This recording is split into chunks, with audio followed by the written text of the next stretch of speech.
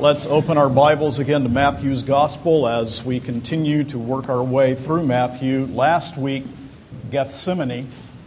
Now we move into the sections of Matthew that deal with the mock trials of the Lord Jesus Christ. Matthew chapter 26. You really need a Bible open and in your laps when your pastors preach to you, because the authority is in the text. And we are expounding the text before us, and we'll constantly reference it.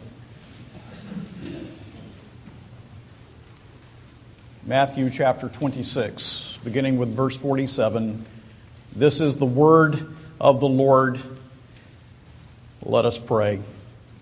Our Father, may the Spirit who has inspired this word open it to our hearts, that your people may grow in grace, and that those who do not know Christ may be drawn by your Spirit to put their faith in Jesus, the alone Redeemer of his people, in whose name we pray. Amen. Beginning with verse 47, the Word of God. While he was still speaking, Judas came, one of the 12, and with him a great crowd with swords and clubs from the chief priests and the elders of the people.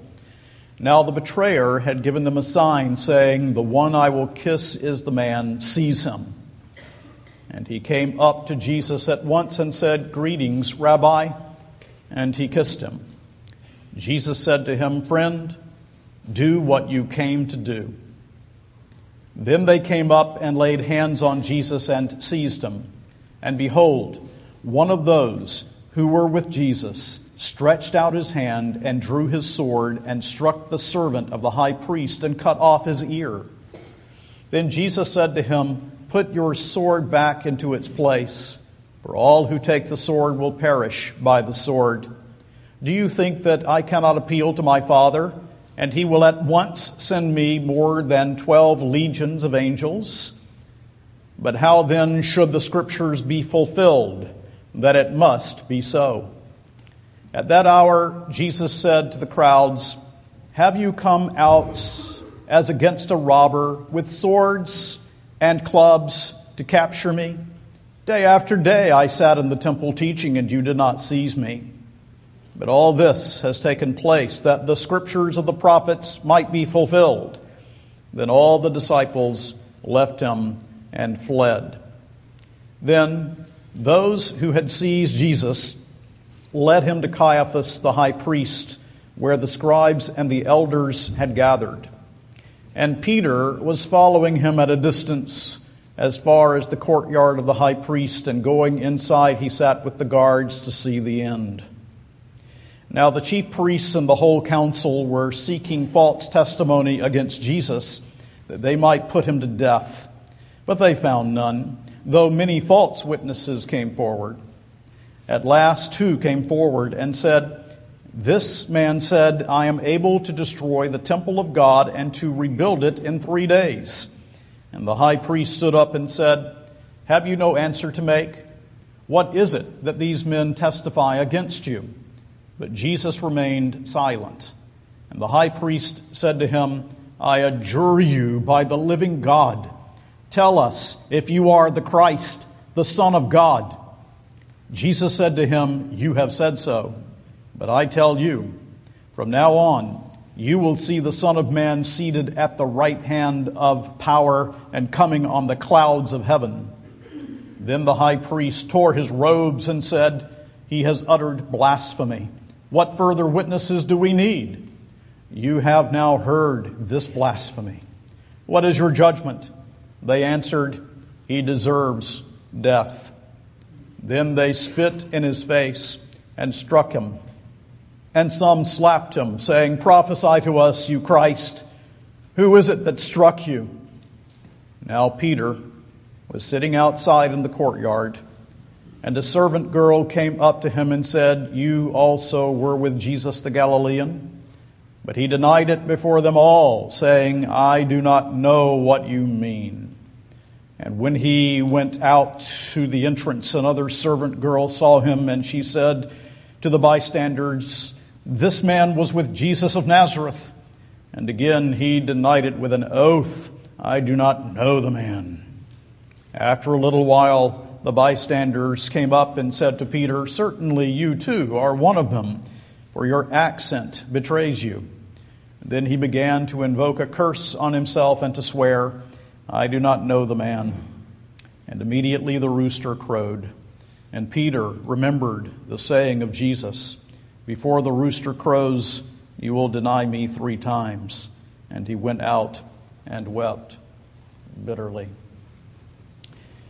Some of us are familiar with the essay that was written by C.S. Lewis entitled God in the Dock. It used to be, says Lewis, that man approached God with a sense of sin, but now we put God in the dock, that is, on the defendant's stand in court, or at least we think we do. We put God on trial, or we try to. We become the judge and jury of God and His ways. God takes the stand under our judgment. But despite the arrogance of modern man, we cannot put God in the dock, but God can put Himself in the dock in the place of sinful man. And that is what our text is all about. God placing Himself in judgment for us in the person of His Son. Substitution. Here in the trial of our Lord, we see how God deals with our sin. And the great principle of substitutionary atonement is what comes to the fore. We begin with betrayal. Betrayal as Jesus is arrested. That's first, betrayal. Judas Iscariot comes with armed men having received payment about Jesus' whereabouts. They want to arrest Jesus away from the crowds of the Jews, but a large crowd nonetheless has been sent by the chief priests and the elders of the people, probably Roman soldiers along with the temple police among them. The darkness made it imperative to have Judas point Jesus out. Who would they know who that person was that claimed to be the Messiah that they want to arrest? Jesus identifies Jesus with a kiss. "Greetings, Rabbi," and he kissed him. Now, in the ancient world, it's not much different than our own in this way. The kiss was a sign of homage and a sign of love. The sign means here, however, precisely the opposite. It is an indication of hatred. Judas despised Jesus. And Jesus answers, "Friend, do what you came to do." Judas was disappointed in Jesus. He was disappointed with this one who claimed to be the Messiah. He had expected a different kind of Messiah, a Messiah who would come and shake off the yoke of Rome from the people of God. He did not overthrow Rome. He taught Judas' covetous heart to care for the poor, and he said that he himself must die and rise from the grave in order to save sinners. What kind of Messiah is this? Judas thought. Now, Judas is fully responsible for his own sin. On that great day of judgment, he will not be able to look at God and say, "I did that unwillingly." He will not be able to say, "My heart was not in it."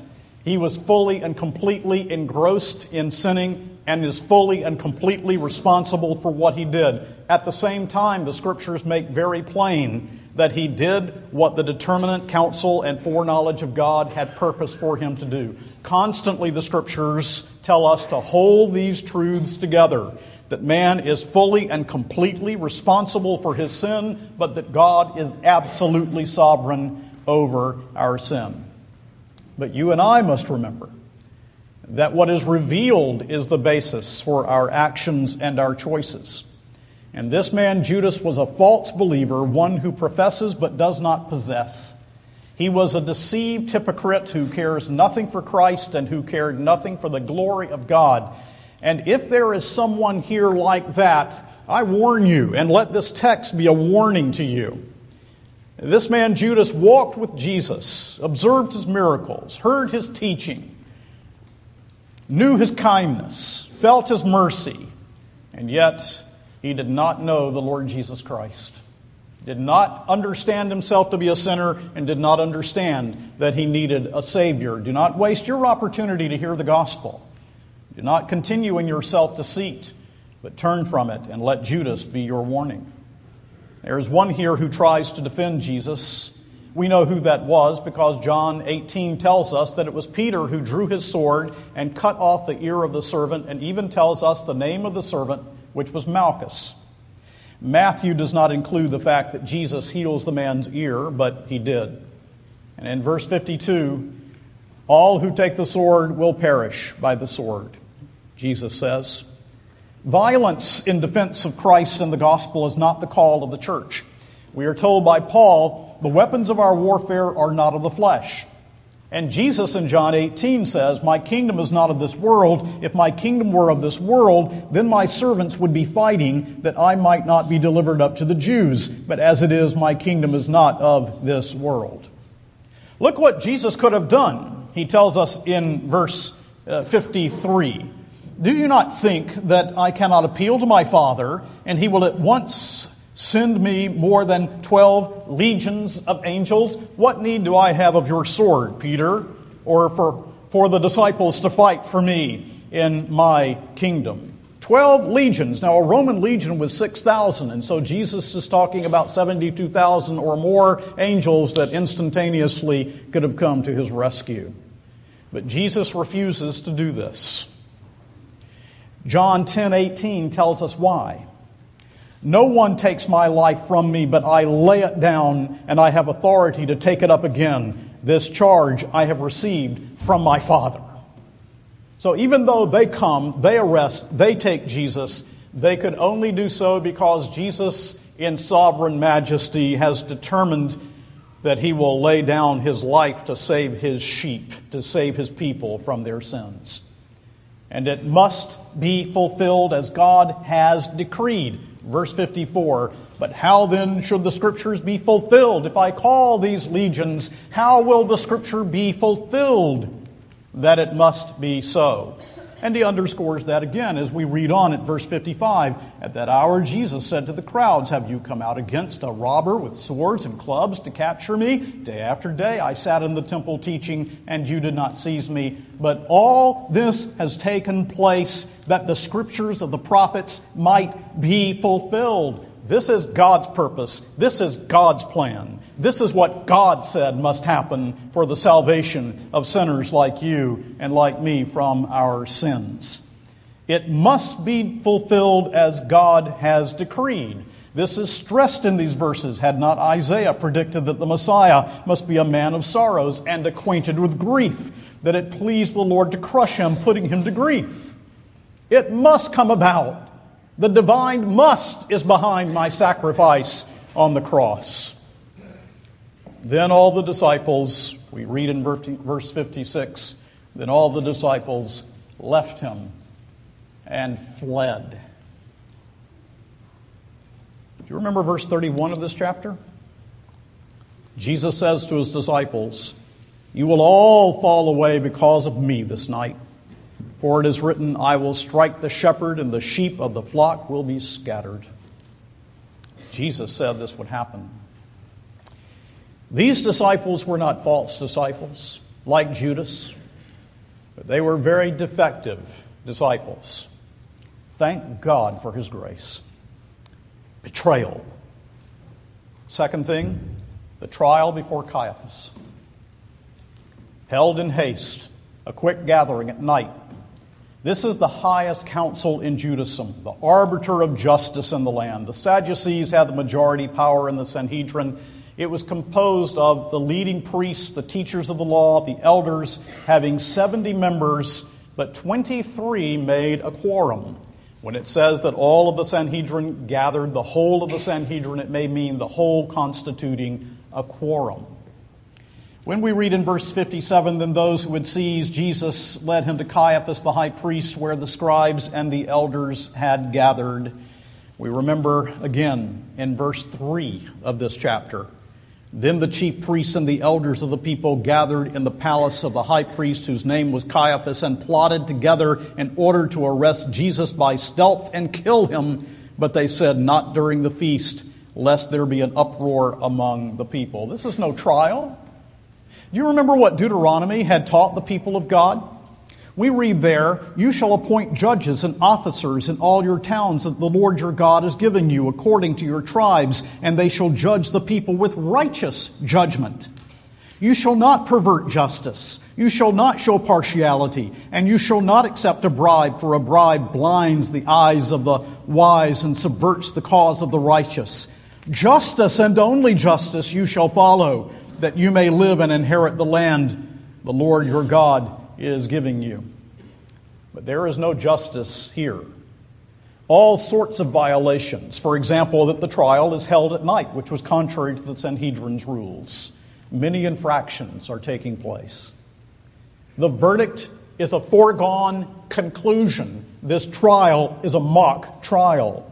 The evidence is falsified. Witnesses did not agree, which was enormously important in Jewish law. And Matthew tells us they were looking for false witnesses. Verse 59. Now the chief priests and the whole council were seeking false testimony against Jesus, that they might put him to death, but they found none, though many false witnesses came forward. At last, 2 came forward. A little sentence by D.A. Carson. Carson says, when people hate, they readily accept false witness. When people hate, they readily accept false witness. Oh, how we need to be careful not to fall into the trap that sent our Lord to the cross, a willingness to believe falsehood against our neighbor. The text mentions in passing that Peter is following at a distance, joining the guards around the courtyard fire. Jesus has predicted all of this. Keep your finger turned back to chapter 16. Do you remember what our Lord said there in verse 21? In Matthew 16:21, the Lord said, from that time Jesus began to show his disciples that he must go to Jerusalem and suffer many things from the elders, the chief priests, and scribes, and be killed, and on the third day to be raised.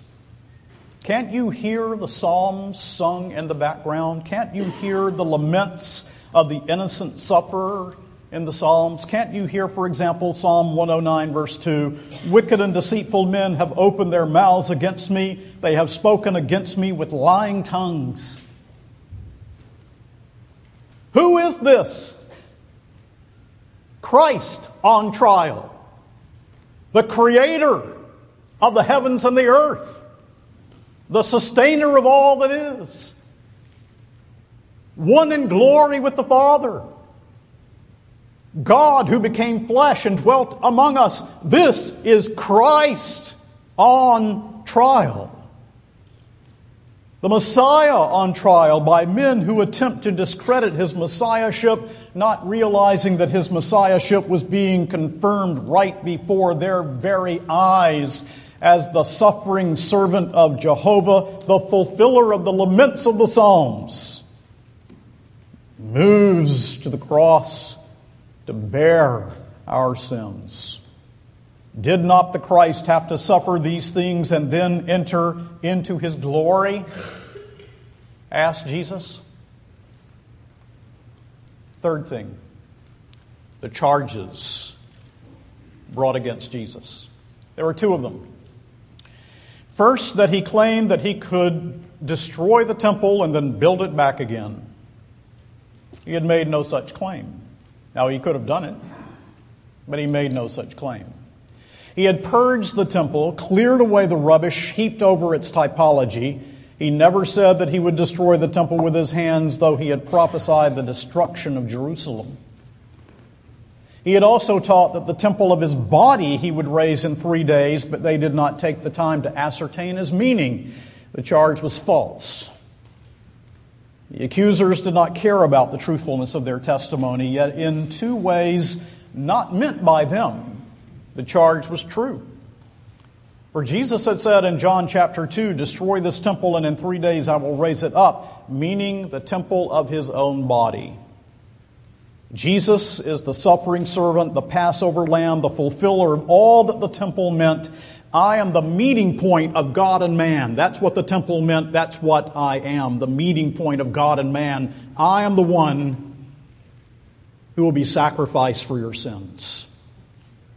He will hang on a cross. The curtain will be torn in 2, and God will then build a temple not made with hands, his people who come to faith in him. But they didn't mean that. Explain, says the high priest. Explain. But the text tells us Jesus is silent, majestically silent. Isaiah 53, verse 7. As a sheep before its shearers is dumb, so he openeth not his mouth. Jesus' silence speaks the revelation of the Lamb of God and his willingness to be slaughtered everywhere, everywhere.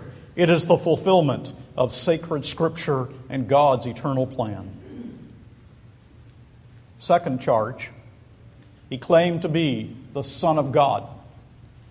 The high priest says in verse 63, the high priest said to him, I adjure you by the living God, tell us if you are the Christ, the Son of God. I adjure you by the living God, an oath, the greatest oath that can be taken on the basis of the life of Jehovah himself. Peter had recognized that Jesus was God's Son, but silenced him. The demons had recognized that he was God's Son, but Jesus silenced them. Now a direct question from the Jewish high priest. The man is frustrated. Are you or are you not the Christ, the Son of God? The answer he gives, verse 64, you have said so.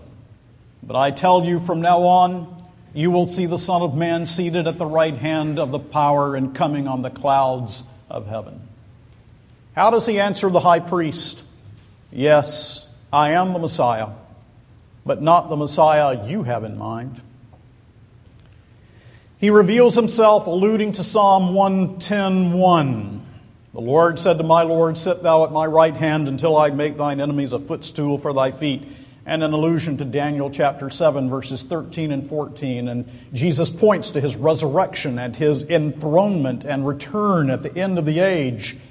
And he is saying, the one you judge now is the king who will judge you at the end of the age.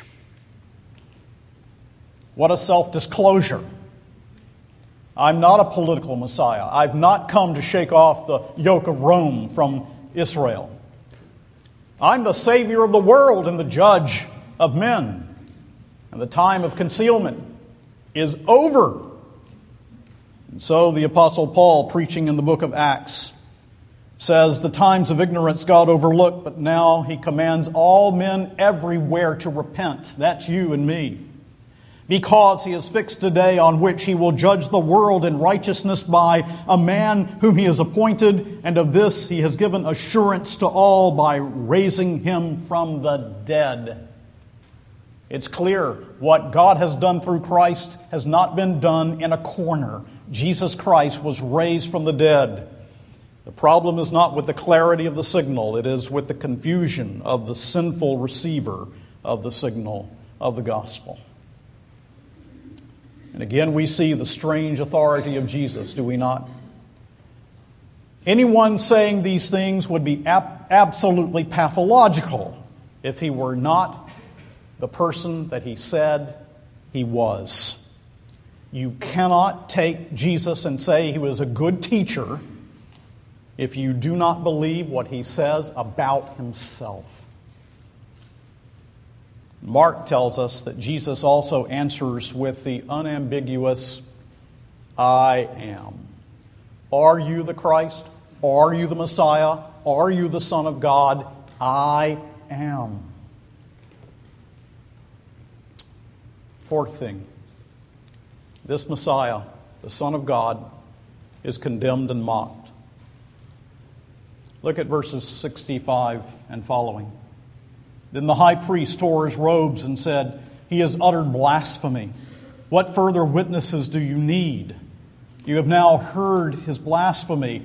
What is your judgment? They answered, he deserves death. Listen to that. He deserves death. And they spit in his face and struck him, and some slapped him, saying, prophesy to us, you Christ. Who is it that struck you? Caiaphas understands that Jesus, Son of Man reference from Daniel 7, is to the divine figure of Daniel that he's claiming to be the Son of God and the sovereign judge. He's the one claiming to come in glory at the end of the age who will stand in judgment over them. Caiaphas, the representative of God's people, has no ear to hear the true high priest who stands before him. Rending garments was a prescription in cases of blasphemy. Rending clothes, however, in this case is not a sign of profound grief. It was really, as someone has said, a concealment of great joy. Now we have him. Now he is confessed. Now we can send him to the cross. He has no interest in defending God's name, this false high priest Caiaphas. But the Father will rend the heart of Jesus, the true high priest of his people, on the cross. Christ is condemned by his own people. A charge of blasphemy has been brought against Jesus, the Son of God. Consider that. A charge of blasphemy has been brought against the sinless and holy Son of God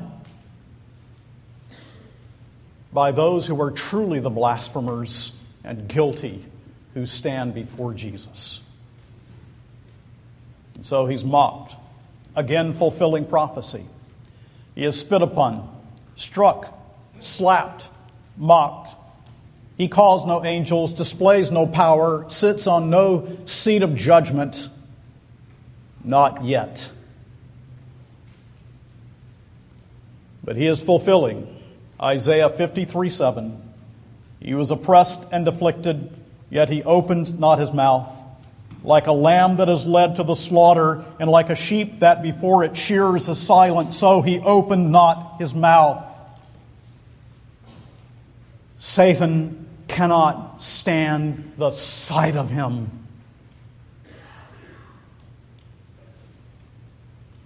And out in the courtyard, Peter is fulfilling Jesus' prophecy that he would deny him.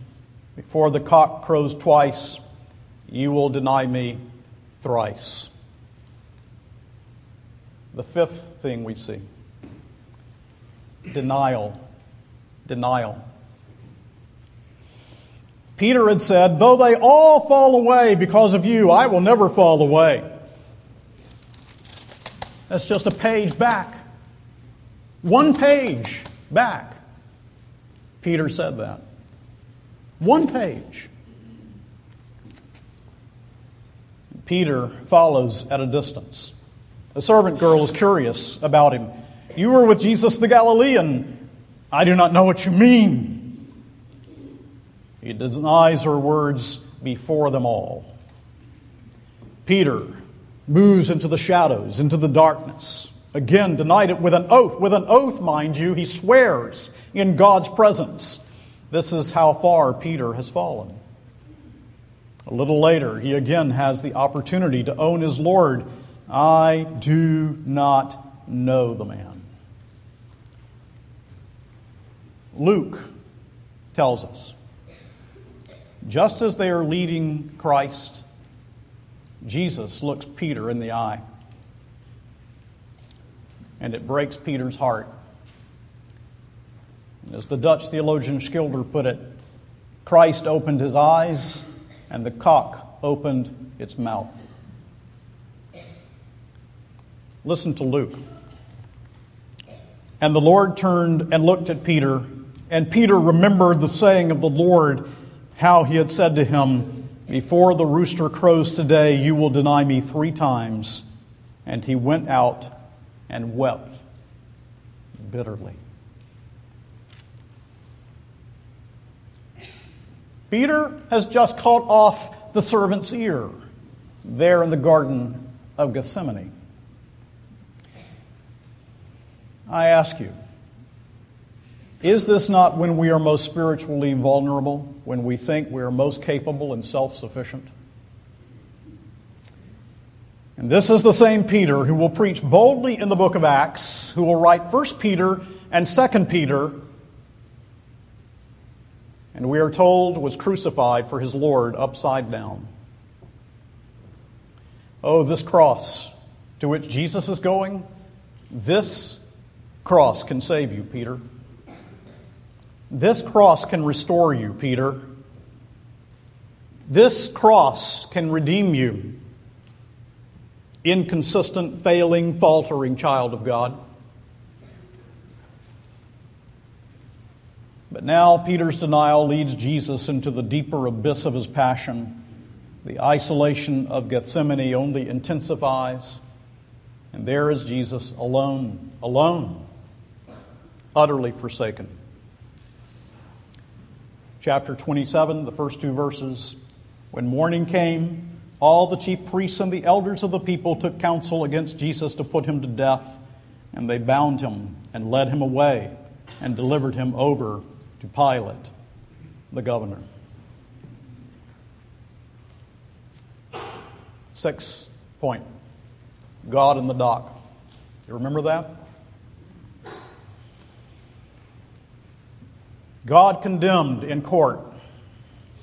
When Peter attempts to save himself, he in fact condemns himself, showing his need of a redeemer. So you remember Lewis, God in the dock? Used to be, says Lewis, that man approached the thought of God with a sense of sin. I don't know that that's the case. When has that ever been the case, apart from the work of the Spirit of God? But it surely is the case that we moderns are more aggressive in our opposition in many ways. And we moderns arrogantly wish to become the judge of God and His ways. I won't be a follower of a God who does that. I won't be a follower of a God who decrees that. I won't be a follower of a God who... No man can bring God to the bar. No man. Unless God takes the stand willingly in the person of His own Son. Ultimately not before man, ultimately before the Father. The condescension of the sovereign God, this is what He has done. Jesus takes our place in the defendant's chair.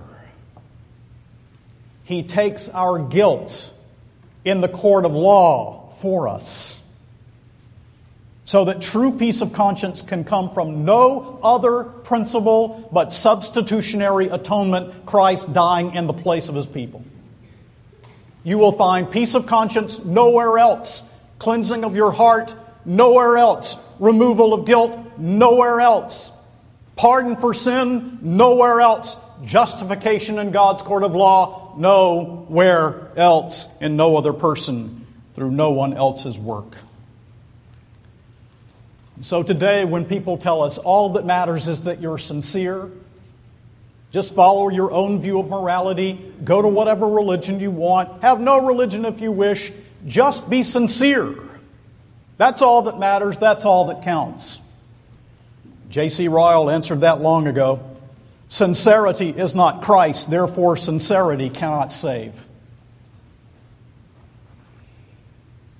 God at the bar of justice. We are saved by God from God. That is, from His just wrath we are saved. For being rebellious sinners, by His bearing that wrath for us. No other person can save, no other way but the cross, no substitute will do, but Jesus Christ, the second person of the Trinity, who became man, the sinless substitute for His people. No other mediator between God and man, no other Redeemer. And so we've seen the first trial. Christ on trial. What's the alternative? What is the alternative? Christ on trial. Is there an alternative? Yeah. Turn to the last book of the Bible, chapter 20.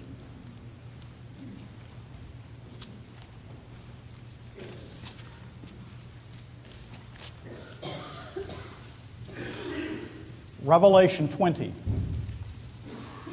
beginning in verse 11.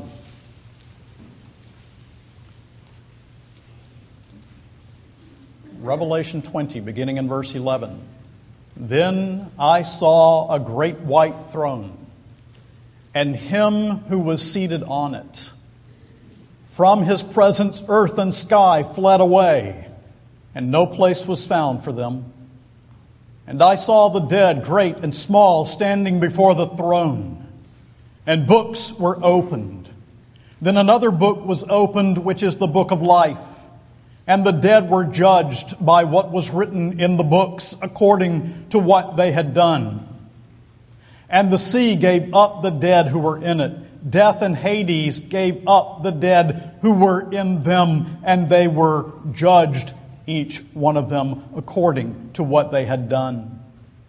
Then death and Hades were thrown into the lake of fire. This is the second death, the lake of fire. And if anyone's name was not found written in the book of life, he was thrown into the lake of fire. Revelation 20. A trial, a day of judgment that is surely coming. Christ on trial. What is the alternative? Here it is. Either trust in Christ, who bore the sinner's punishment in our place as a ransom for sinners, or the alternative, you and me on trial. On trial before God, guilty. On trial without a prayer.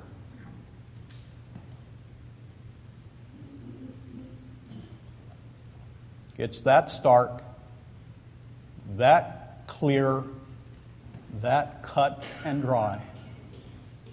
Christ on trial for me, or I stand before God on trial in that great day, guilty, helpless, hopeless, hell-deserving.